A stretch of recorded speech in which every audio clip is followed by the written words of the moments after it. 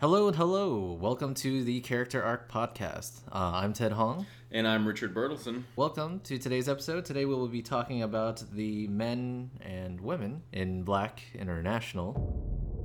We are a rumor.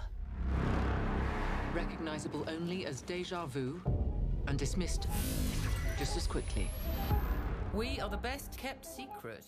Please keep in mind that if you select an hour-long podcast about a movie and not expect spoilers, well, you're the problem. So what we'll first do is we'll give our own personal versions, synopsizing the movie to where we will both learn for the first time if the other person enjoyed the movie or not. Following that, we'll have an open discussion about the movie, talk about what we change, and end with a final thought. So, let's jump to it. Why don't you go ahead and... You want me to synopsize this movie? Yeah, Give this synopsis? This. Okay, so Agent H and Agent M, played by Thor and Valkyrie, they find a handheld Death Star, and through a series of incompetence, Agent H gets a promotion. Sounds about right. I went with Archer and Lana go on a misadventure hiding from ISIS while figuring out why a 20-sided die is so important and figuring out who is the mole in the organization. Sounds like another episode of Archer. I think that's a pretty good parallel. Oh yeah, and they're aliens. Chris Hemsworth's character does have. He's very. He's not incompetent. He is. He's Archer. He is. He doesn't really give a shit. I guess is more like it. He can do things well. He just would rather fuck off, I guess. Yeah. Which can we start with very early in this movie? Chris Hemsworth does have sex with a snake, squid, tentacle, something pod. So that happens. Squidward. Squidward. Yeah, it's very strange, and I don't know where they were going with that, to be honest. It brings something that I'll mention about the movie, which is that it kind of sets it up like this is a joke. So he gets poisoned. He needs the antidote. This snake squid alien has it. He says he'll do anything. Cut to him peeling her tentacle off of him after a night of... Yes, they clearly had the mad alien sex because everyone is naked. And it was supposed to be a joke, but it just kind of made me feel blah about it. Yeah, I was like, all right. And I felt like the movie has jokes about every 5 seconds. It is a jokey movie, but I did laugh, but very rarely. They mostly just didn't hit me. Yeah, I feel the same way. But then again, when I think about the other Men in Black installments, I feel like that's pretty much, apart from the first one, probably just because it was the first one, but the subsequent ones were a little bit, they didn't quite hit the mark. Yeah, I too felt a little blah. I mean, like, I was entertained to a degree. I didn't feel like I was wasting my time, but I also didn't feel very enthralled by it. Yeah, I don't know. Plus that scene where he leaves, it was just like, classic douchery. You mean when he leaves the one night stand with the alien? Yeah. Where's her breakfast? That is my question. What does she eat? I'm sure she got plenty to eat the night before. Gross. He did mention about cleaning up his mess and stuff. It's just so unpleasant to think about. I don't even know what animal she's like parallel to. That's why I keep saying squid snake. And actually, Tessa Thompson later makes a joke about how interspecies sex works. She's not that humanoid. Like this. I don't want to think about it, but the movie made me think about it. Right. Where the gates. Where did his little Thor's hammer go? Where did Mjolnir disappear to? I honestly, as far as a more overarching opinion, I did not super enjoy this movie, but I also don't feel comfortable tearing it apart a lot. Yeah. Because I feel like it's aimed at very small children. I feel like more so than the other one. Oh, then all the more reason to tear it apart. Because I feel like the first Men in Black has always been a family franchise. It's always been friendly to families. I feel like the level of like energy and the type of comedy for the most part, this is aimed at kids like that are 5 or 6. Mm-hmm. This is like something with the lowbrow humor. Yeah, yeah. And I feel like if you were a kid of that age, other than there might be 1 or 2 times of frightening images, you probably would very much enjoy this movie. But it does not translate the way that some kids movies do to also being super funny for adults. Right. It's just kind of, you get that it's humor. It's just not going to make you crack up. Yeah. Okay, so I guess let's try saying some nice things about it first. Okay. I like the cast. Emma Thompson, Tessa Thompson, All the Thompsons. all the Thompsons, and the Hemsworth and the Leesons. Yeah, no, they were great. I think, yeah, if the cast was of other people, I don't think they could have carried it as much. I think the reason why it was appealing marginally was because of these characters or these actors. I agree, and that made me also hard not to criticize it more, because we've seen Chris Hemsworth and Tessa Thompson be hilarious on screen together in Thor Ragnarok. And while I think you're right, they elevated this movie, they made it better than it might have been, but I still know that it could be funnier. Because I know them. I'm like, I know you two can do it. Yeah. Make me laugh. I did appreciate how it was kind of like an international spy thriller. You got that sense. So that's what made me attribute it to Archer. And I was like, holy shit, it is Archer and Lana. So I don't know. Actually, most of my praise for the movie would come in the concepts that they bring to Men in Black. The Men in Black franchise up to this point has mostly been buddy cop movies, and this is very much a spy movie. This is a spy movie involving moles and double crosses and crime lords and all kinds of traveling the globe. It has the structure of a James Bond movie, which is a cool idea for Men in Black. It actually makes more sense than the structure of being New York cops, because they are dealing with aliens. It's kind of weird to think that, it's almost kind of, how arrogant can we be that the only alien organization protecting the Earth is in America? Right. But I did really like where they weren't always in suits. It's the idea that they went outside of it, and I think that makes it a little more appealing, because they gave you more of a personal feeling towards these characters than you ever got for Will Smith and Tommy Lee Jones. At least in the first one, which, to be honest with you, I've seen the first one 1,000,000 times. It's been a long time. I've only seen the second one once, and I've never seen the third one. So I don't know if as they progress it changes. But Will Smith and Tommy Lee Jones do not have personal lives at all. And while these characters don't have personal lives either, they hint that they still have feelings, and they're still people. They're purposely doing their job. Mm-hmm. In fact, that you could argue that that's why it's a weak reason, because they don't go into it enough. But that's why Chris Hemsworth is so incompetent, is because he's kind of had to push something down. But yeah, okay, see, that is something, it kind of goes into change a little bit. I wish they explored that a little bit more. They saved that in the beginning of the movie. It's Agent H, which is Liam Hemsworth, and then High T. Chris Hemsworth. Oh, not Liam. Yeah. That's the other one. It's one of the other Hemsworths. One of the other Hemsworths. Chris Hemsworth, right? Oh, jeez. I can't believe I said that. Anyway. You picked a lesser Hemsworth. Liam. His name even starts with L.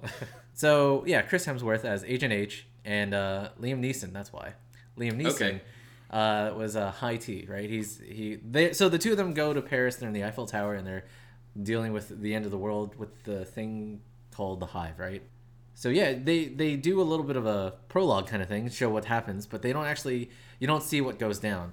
And the whole time I was expecting to see what does happen. And toward the end of the movie is when they finally acknowledge it, that he has just been uttering the same sentence as if he's been neuralized. And I wish they kind of explored that a little bit more, because that to me seems like the darkest moment, right? Yeah. In terms of story structure. Like, he's realized all of this, and it would explain his behavior and his suppression of things, his emotions. And because they allude to that throughout the first half of the movie, almost always, to the what were the sea creatures in Phantom Menace? The Gungans? Yeah, to the Gungan. To other agents, I don't know. They all said that he was acting weird, like he's no longer himself. He's not himself. Yeah. See, do you take that his change? For one, that's one of my favorite scenes in the movie, and one of just real quick praise that I have of sometimes they use the Men in Black in this movie in a way that is different than they have before, and I love that when they're in the elevator, she starts to suspect that maybe he doesn't remember the event, so she asks him, and he answers the way he always does. And then she's like, but that's not actually an answer. And then he gives the same answer he always does. And then he starts to realize, oh, I I've been Men in Blacked myself. So I thought that was really clever and really cool. Yeah, it was great. But did you take that his character was different because of that event? I took he was different because of his romance that he had with the crime lord. That's where I felt like they misdirected it. I could see that as being a part of it. I don't know. Because he knows that, and so I don't think he can act out or be... Because he's definitely acting out. He's acting out. He knows... When Liam Neeson talks to him, he knows that he is not performing like he used to perform. He acknowledges it. And so I don't think he could do that if it were something that his memory was wiped for. I think it's because he describes his relationship two different ways. He tells Tessa Thompson that he didn't know she was a crime lord at the time when they met. And then he tells her that he knew the whole time, which I don't think is an inconsistency. I think he's lying to her because I think he just wants to close the book on it, say, no, I was just using you. But actually, I think he really did fall in love with her. And I think at a certain point, the movie doesn't explain this. I just filled in the gaps where I think the job required him to turn on her, and it really did break his heart. And see, I think this event was supposed to mirror what is used later at the end. So the idea with the hive is that they infect whatever entity, and while the entity is still there, they are forever compromised, right? So there is still that person's consciousness within their body, but now they're also infected. So using that, the idea, what I think it was supposed to mirror is that he had a job, he had to do it, and he had to push down whatever, but it's still there. I feel like they misdirected that. I think the whole motif was that, it's in your gut. They're talking about emotion, whereas Tessa Thompson's character is supposed to be very logical, and she's very smart, and she's just completely disregarded any sort of feeling, right?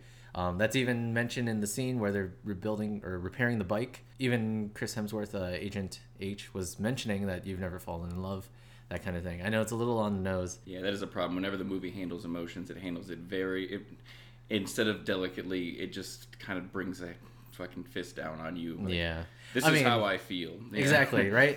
Where it would, ideally, it could be great that they could approach it that way, but, being a kid's movie, I think there's some laziness that could be forgiven. But yeah, in that, so the whole idea was the gut feeling, right? I think that was supposed to in some way be incorporated with how you feel what you feel even though you have to do something. In that, so at the end with Agent H saying I know he's still in there again with the gut feeling, and even though it was a job, he still felt for Riza, the merchant of death, right? Yeah, so he's not absent of any of these emotions, and I think that's what it was supposed to reflect, which is why, this is if it were me, if I were to write or improve on this, it would be that in the beginning, this is why he's trying to suppress his unconsciously suppressing these emotions. He's just kind of acting out. He's not taking things super seriously because I think the job took something from him, and so he kind of decided that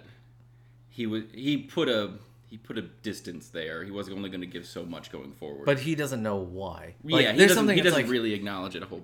It makes me think of Eternal Sunshine, where the body still feels these emotions, the feelings have these memories, right? But you can't really recall what it is. Sometimes when you smell something outside and you're why did that trigger something?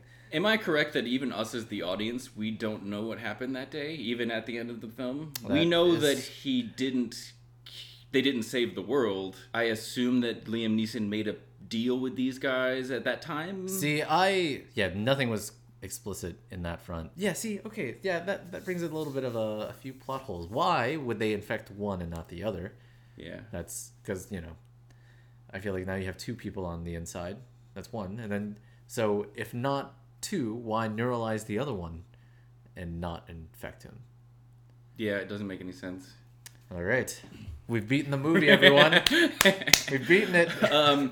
Jumping back, because you kind of mentioned it you kind of described Tessa Thompson's character, Agent M, as being really logical and capable, and I agree with that assessment of her character, which is why just a scene that annoyed me is because it's a cliche scene to begin with in any movie, but when she does all of this work to get into the Men in Black, she gets transferred to London, and you see that she is incredibly intelligent, that she's spent 20 years finding out this organization. We know that she's passed all the exams to get in the FBI and the CIA and all this stuff like that.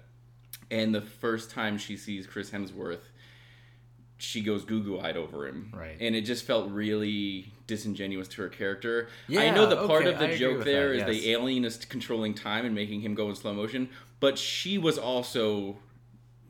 She was getting real wet over it. We'll go with that description. And she talks to him, and she then almost immediately... It's actually confusing. She almost immediately then doesn't like him after she has a chance to talk to him, but then is also super excited to be on the... that he invites her to the mission. Right. Which I get. I mean, you can not necessarily love the idea of spending time with someone, but also maybe like the opportunities presented. So, yeah. But I just wish that... she just didn't like him off the bat. Or... I think a quick fix for this would be for her to see the poster of him saving the world and associate that it's him. So when he comes on screen, then she actually admires him. She instead admires of just, him, but then instead of this woman who is very driven to a professional success. That is her whole reason for living. Instead of her just being like, guy hot. Yeah. Because that just doesn't work with her character. And adding another layer to her character in the sense that when she was a kid, so okay, so yes, we know that she's incredibly intelligent. She's reading about black holes and other things and have fallen asleep with a book on her chest, right? And if you were to think logically, if there's a certain amount of or if there's a certain authority looking for this beast or doing whatever, she would have just handed him over, right? But it takes a bit of compassion to be like, oh, I'm going to let you leave. In the beginning where she... the alien, yeah. The alien. See? Which comes back in the most forced way imaginable. Yeah. But yeah. It's a way to save the... But yeah, so like in that sense, like it shows that could have been something that could have been... it could have been a callback, right? Which it is a callback because it shows that because of her compassion, this guy 30 years down the line ends up helping her, right? And that should be for her, right? So yeah, like you could be all tunnel vision thinking only logically and somehow it comes back around, but they didn't quite do that. I mean, not to really expect much, but at the same time, they could have done it. It wouldn't have required much to just tighten it up a little bit. So, yeah, and I'm such a sucker for that. Like I want it to be neatly wrapped up, and I feel like it's the whole idea of like subverting expectations. There's a time for that, and in fact, especially if you choose your moments, the impact is a lot more. There's more of a hit to it. But if they do it for everything, even for jokes, it's just like, well, okay. All you're left with is a lackluster kind of feeling, right? It's like, okay, well, I watched that. Yep. And that's what we get for this movie. So I will say that I liked the two. They're sort of villains. They're pursuing them, and they're pursuing this weapon that they find. They do find a weapon that is essentially a Death Star that you can hold in your hand. It can just, when they use it at 0.01%, the 20-sided die. Yes, it can blow a hole in the earth if you were to crank it up. It can theoretically destroy an entire civilization and maybe even series of planets. I think she even says a whole star system. So it is a Death Star you hold in your hand. But it's being sought after by these two kind of. We don't know a whole lot about them. We know that they've been affected by the Hive, and that's enough. I don't think the two were infected by the Hive. I think they were like they escaped. We think they were, at least for part of the film. Well, they didn't have like tentacle things coming yeah. about. So, but they do the test where they say that the DNA is mixed in. They find Hive DNA. I think we just assume that once we learn that their powers, they can seem to like reorganize molecules, I guess. Mm-hmm. What I assumed was that the DNA latching on didn't work on them because they can just kind of rearrange everything. Yeah. But they're pretty cool. Like the way that they are shown is pretty cool. Yeah. Their powers are obviously insane and unbeatable. So they seemed very menacing, and it was a pretty cool idea for a looming threat to have behind absolutely. you. Yeah, that's one of the things I did like. Although for some reason I thought it was culturally insensitive. I don't know. It's just like the cliche of it having some other foreign ethnicity be the... Sure. I mean, like... I think that trope is something to be concerned about. I think it's less damaging where it's really damaging is when all of the villains are of a non-white race and all of the heroes are white. I think it's helpful. Really, the way that media maybe should try to aim is to be like, hey, everyone of every ethnicity can be any type of person. And so I'm not saying that it's good. I agree where you're coming from. They're made threatening because they're foreign.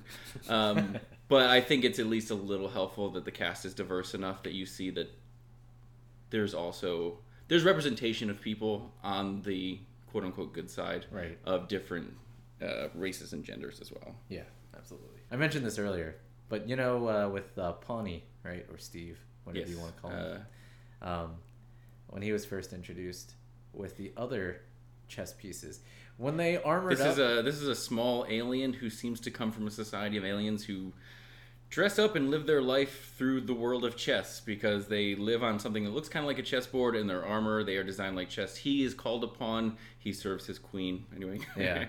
Anyway, so the characters are able to like put up their armor or defenses so to where they look like an inanimate object, I presume.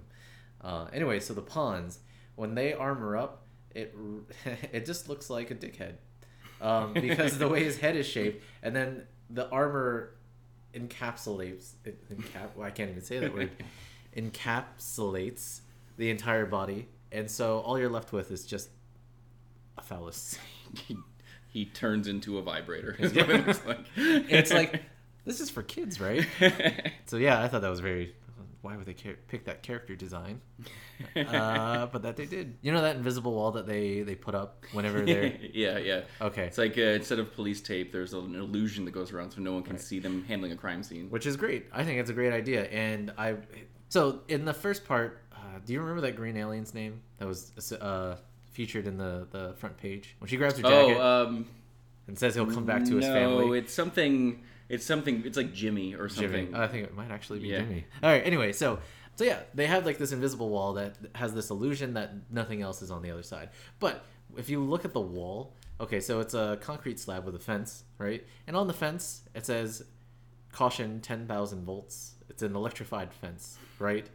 Under a bridge, and it's just available to anybody. Anybody can wander. Anybody can wander off. It's like right? Jurassic Park levels of electricity. Yes, exactly. And it's not a very good deterrent. 1, 2, I don't know. She's just putting her face through it. Was my biggest problem. Which also doesn't explain why she can get through the fence because the fence is on both. The illusion mass mimics what is really there on a normal day. She still somehow steps through that fence. Yeah. The fence is still there. She's just on the other side of it. She walks through it without... Yeah. She can walk through the illusion, but she can't theoretically walk through the real fence that's behind it. Wouldn't it be funny if she put her face through and then she got electrocuted? Yeah, she got put her nose right against the fence. Do you think that Agent C is called Agent C because he's a cunt? I was just going on the pun for agency. He is the so agency. Much more innocent. But yeah. Man, we're having a hard time on this one. You know, the movie is just the movie. It was something that happened. It's kind of what it was. It's a family adventure movie. It falls victim to a lot of Men in Black tropes to a hardcore degree. Like when they're fighting the two, I'm going to call them assassins, even though it's not what they are. They're there to get the weapon. But when they're fighting them when our main agents face off against them for the first time. And they just keep pulling weapons off the car, like out of the gas tank and out of the rearview mirror and out of the hubcaps. It's like, I mean, at some point, parts of the car have to be car. Have to work it. They can't just all be gun. I mean, it was still. I mean, also, I'll concede to that. It was still a very nice. This is something where sequence. you can actually say this is one of the this is the little bits where you can say, fine, it's a kids movie, like a kids movie. It's not an excuse for something for young adults to necessarily be illogical in any way, but it is okay for something for children to not necessarily make perfect sense. But when Chris Hemsworth grabs the bike, the alien bike, and follows after, at some point in the movie, the Men in Black kind of think that they're rogue agents and so come after them, and so they have the weapon, Tessa Thompson and Chris Hemsworth, and so they split up, and Chris Hemsworth tries to catch up with Tessa Thompson after using this alien bike that he knows is nearby. You see, like, the propulsion jets from that thing just wreak havoc on everything. Everyone. I mean, you have to assume it melts some people. Yes. because they're in very close proximity to a lot of human beings, and you see it like throw people. Oh yeah, like, it might as well have thrown people. They have severe burns or like. Not only that, so there was a part where they launch into the sky and they drop back down, and they're like, "Oh, I can't believe that worked." And Tessa Thompson notices that everyone's watching, and so they get the neuralizer. But the thing is, they've been riding around the whole hundreds of people, the whole market. The one group is going to be like, "What happened? Oh, hey, did you see that bike?" I think it would be and particularly because she makes sure to flash everyone there, but doesn't. But that doesn't anything. Continue to do it either, though. And also, she doesn't reset their memory with any information. So they're just like, "What was I?" It's like when you walk into another room. Well, why did I walk into this room? I think it's safe to assume that because there is a Men in Black force after them of dozens of agents, they probably clean up the city afterward. They're just coming around flashing. But you could have either then don't draw attention to it. Then why would you even flash anyone? Sorry, taking that word a different turn. Why flash anyone? Why not? Why indeed? No, we're struggling here. How would you change it? It's your movie. This project is now on your table. You've got the script, you've got the blueprints. How would you change it?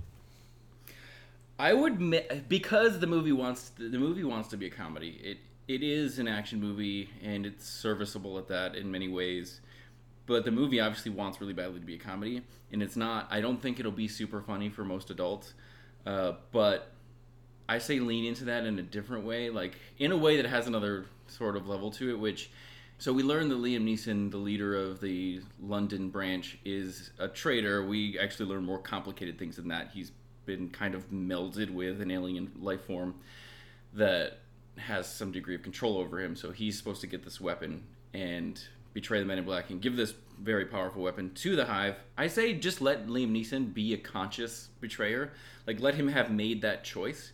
And then where all the other agents seem to wonder why Liam Neeson protects Chris Hemsworth's character, instead of it being like, oh, because he really did think he was a son and it just changed over the last 2 years, I say part of his betrayal was that he claimed this person was the best agent, but he knew that he wasn't. And so by allowing an idiot to be the point man on every major mission, he's therefore ensuring the ineffectiveness of the Men in Black.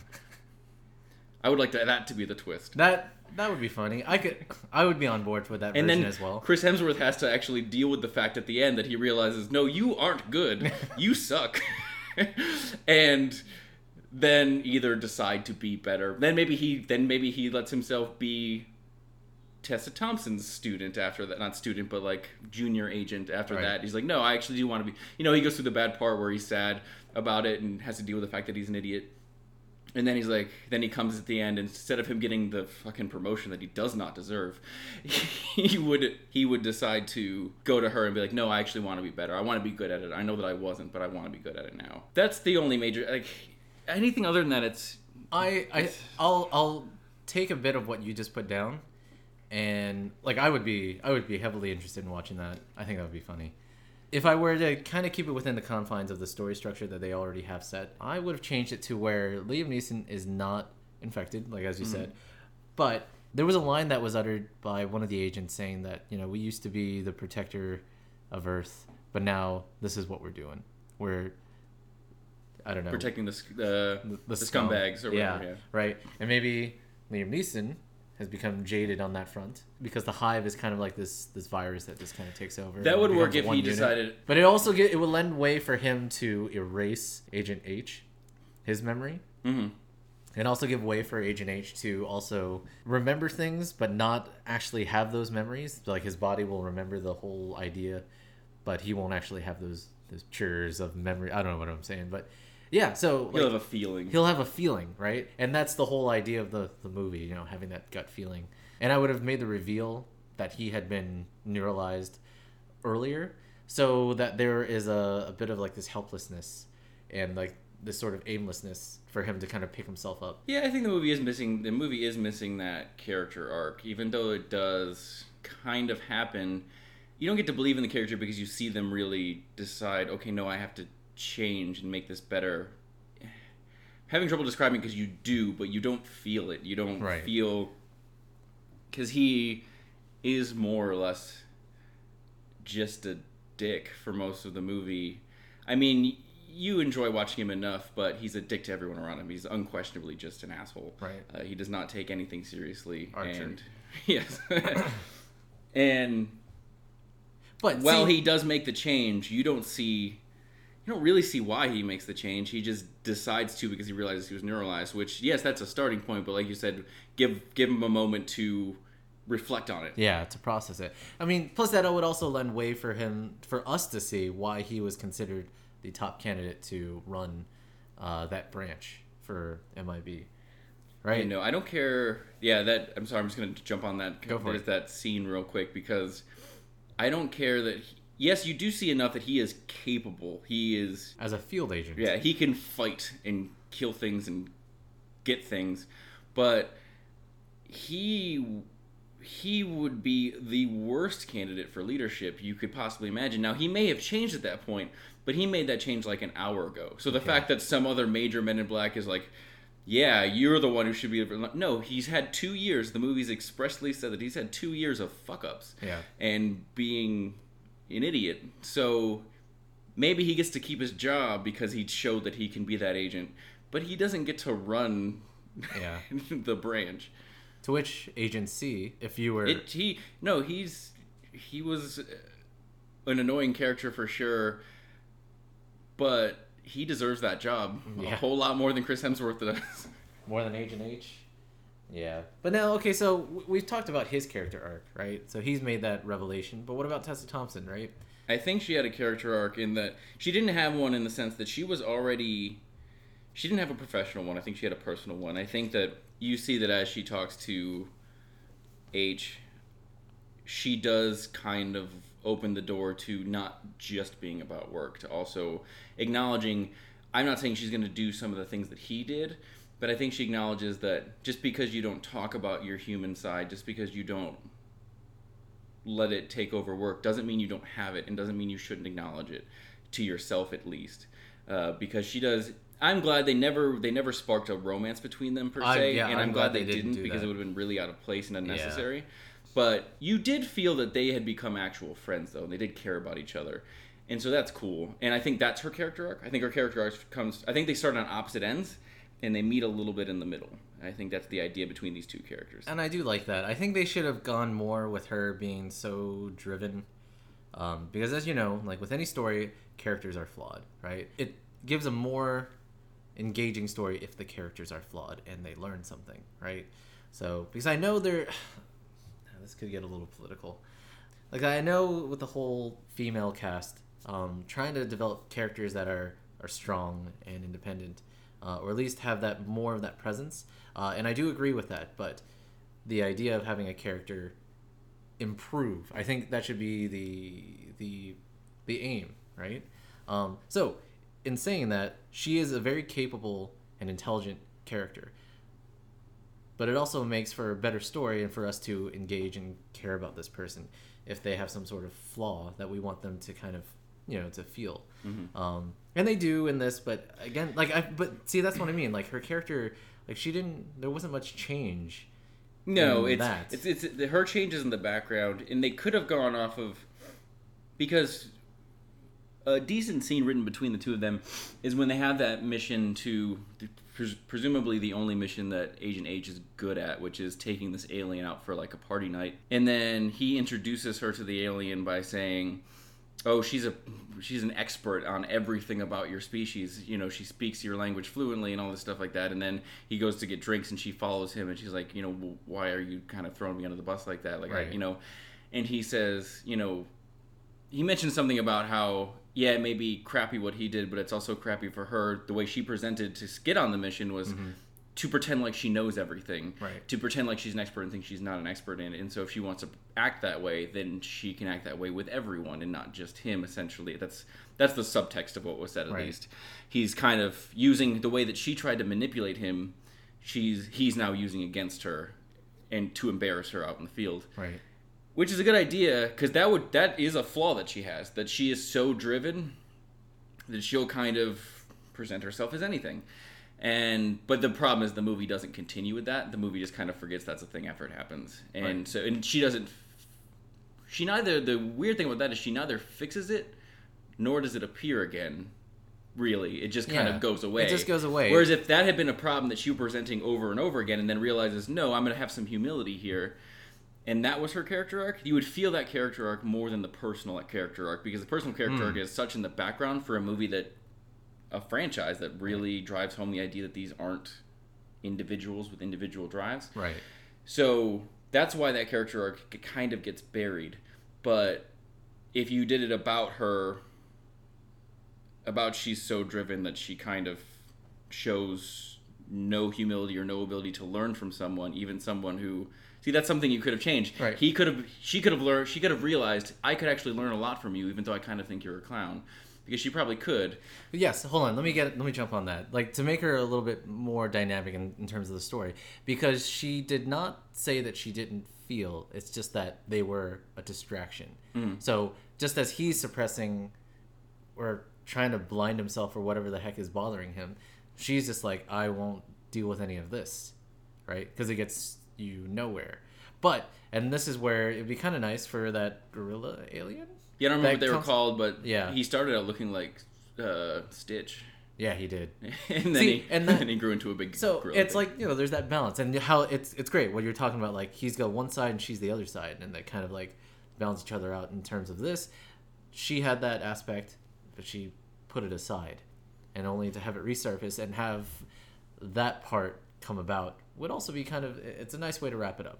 That's what I'm imagining. I think we said character arc more in this episode than we have in any episode I know, thus right? far. It's good branding. Yeah. I don't know. I see. That's the thing. I really want it to be the characters to be dynamic. I mean, that's what we really appreciate. I mean, that's why everyone like jumped onto Game of Thrones, right?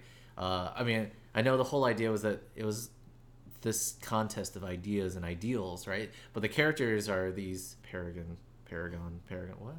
What's the word? Representatives. Yeah. Right. Of these things. And sorry, I'm just thinking how I wanted you to erase that in editing.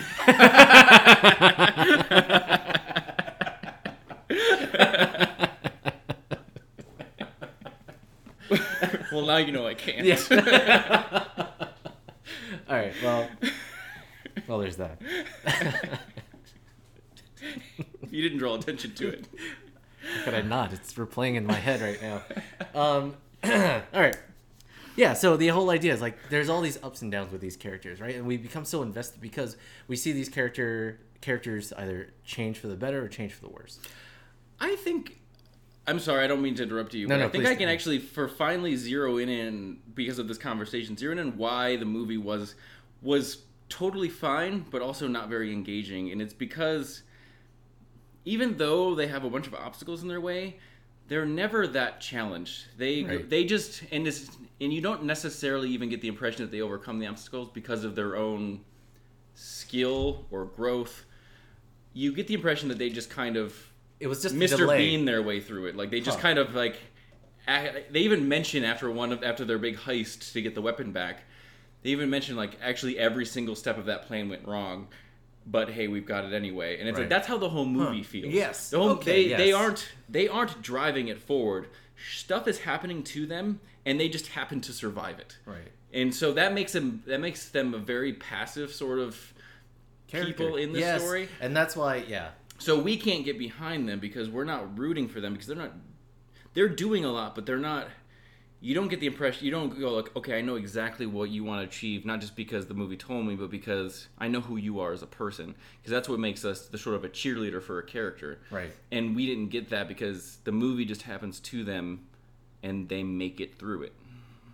I wholeheartedly agree. That's exactly, you articulated that exactly. Because, what was it? Yeah, because like everything that happens, all of it was just a detour, a delay. So, for example, so they get away from the chase scene, the bike scene, right? They land in the desert, they know how to fix it, right?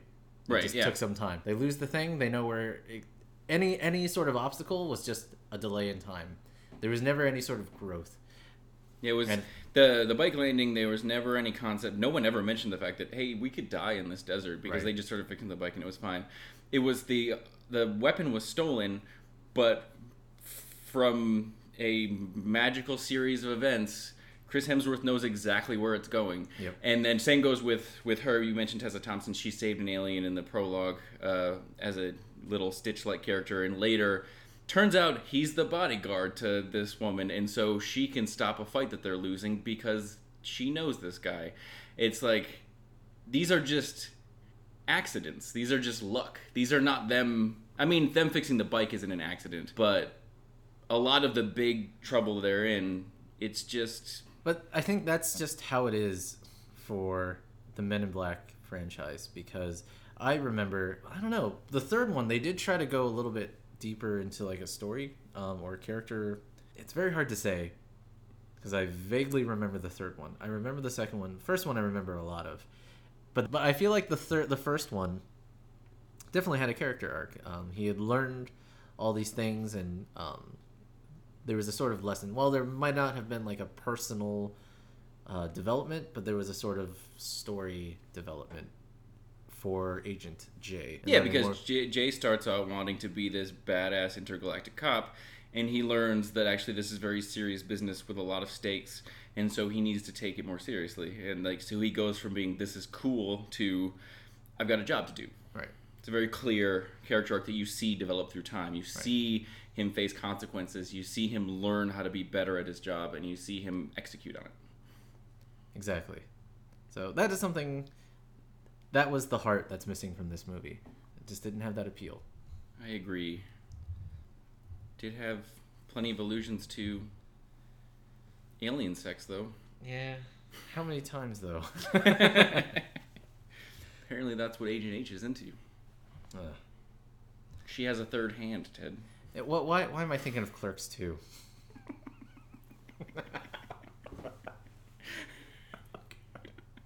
So I think we've hit it right on the head. How great would it be if when she actually goes into the Men in Black headquarters for the first time before she's an agent, and she kind of does all this tracking to get in there, and then she's down. She thinks she got in, and then as the elevator is going down, it says unauthorized intruder, and then it just drops her. I just imagine that an actual organization like that, it would just open to a fire pit, and she would just be gone. They wouldn't talk to her. They wouldn't do anything. Fades to black. The end. The message, kids, is don't stick your nose where it doesn't belong. But instead they hire her because that's what you do when you're a shady organization. Not a shady organization, but a super secret organization. I don't know. It's pretty shady. It is pretty shady, I guess. You could go off of Men in Black and start concocting this world in which they touch on the gray areas where, like, yeah, no, for diplomacy, like he mentions, as you mentioned before, where agency is like, oh, we're just kind of protecting the scumbags. And you could actually have a movie that explores that a little more, which is kind of like, yeah, we're really in over our heads, so we kind of have to do things that we don't love doing, but we're just one planet that's not even the most powerful by a long shot. So we kind of have to do that stuff. That would obviously be a darker movie, and Men in Black doesn't need to be dark. It can be a fun. Yeah, that's the tone of throughout the franchise. It's always been this sort of lighthearted kind of family action movie, adventure movie. So, I mean, yeah, I'm trying not to mix in my preference for what the story could be. Right. But yeah, no, I'm on board with that. I guess we're gonna go to final thoughts. Yeah, let's go to. Do you wanna? We did a favorite scene for the first couple, and then we didn't do it for Dark Phoenix. Yeah. I don't know if I had a favorite scene. It would be that scene that I mentioned because it was like a really good idea for Men in Black, which is just where he realizes he's been neuralized, and they're both good actors, so you can see her. It was one of the only authentic moments I felt in the movie. See, that's what I was saying. You can see it dawn on her. Mm-hmm. You know that you can tell that she knows this is difficult for him, but that she has to keep asking. She also just doesn't want to tell him. She has to ask him questions until he figures it out himself, because that's probably the only way he'll believe her. And you see him get visibly upset once he realizes he's been repeating himself so much. Like, more so than any scene in this movie, that is a very well acted, very well written, and very well directed scene. See, that was actually going to be the scene that I was going to mention, because that's what I wanted to see more of. Yeah. That actually made me become more invested. And of course, it was at the last moment. Right to the end. And that's why I was like, I wish they had done more with that, because that actually pulled me in more. kind of gave a bit of an explanation, or alludes to an explanation as to why he's such an incompetent agent for the last 2 years. Final thoughts. The movie wasn't bad. It could have been better. It just lacked heart, to which we just hit on the head. I mean, you have such a great world to build on this, and I don't think it fully utilized it. So. No, yeah, I agree. Yeah, the movie kind of was dull to me. I think that it's a pretty prime example of how a really great cast can only do so much, because everyone's performance in this movie is good. Yep. Just unfortunately, sometimes the lines that were written for them, or the way that the action is edited around them, doesn't do them justice, doesn't put them in the best possible light as far as being able to convey real emotions, because they all can and do try. It falls flat because before the actors ever came on board, it wasn't there yet. Yeah, the story wasn't there. Yeah. To which it's a safe movie. It doesn't do anything particularly meaningful, but it doesn't do anything wrong. Yeah, I agree with that. Apart from the interspecies erotica. You know the internet's going to have just so many images of Chris Hemsworth fucking a squid now, right? Yeah. Just go on DeviantArt and search for Agent H. I'm sure it already exists. Oh, that's awful. All right, well, there's that. Well, we're going to leave it on that note. Yep. Alrighty, well, that wraps up today's episode of Character Arc. Don't forget to like and subscribe wherever you listen to our podcast. You can also visit our website now, which is characterarc.net. Arc with a K, obviously. It's a pun. Get maybe it's a boat pun. Maybe it's an Indiana Jones reference. Who knows? Which arc is an old word for box. Chest. But then I also think Transformers. Anyway, that's the end of our episode. All right, thank you for listening. Please like, subscribe, and comment.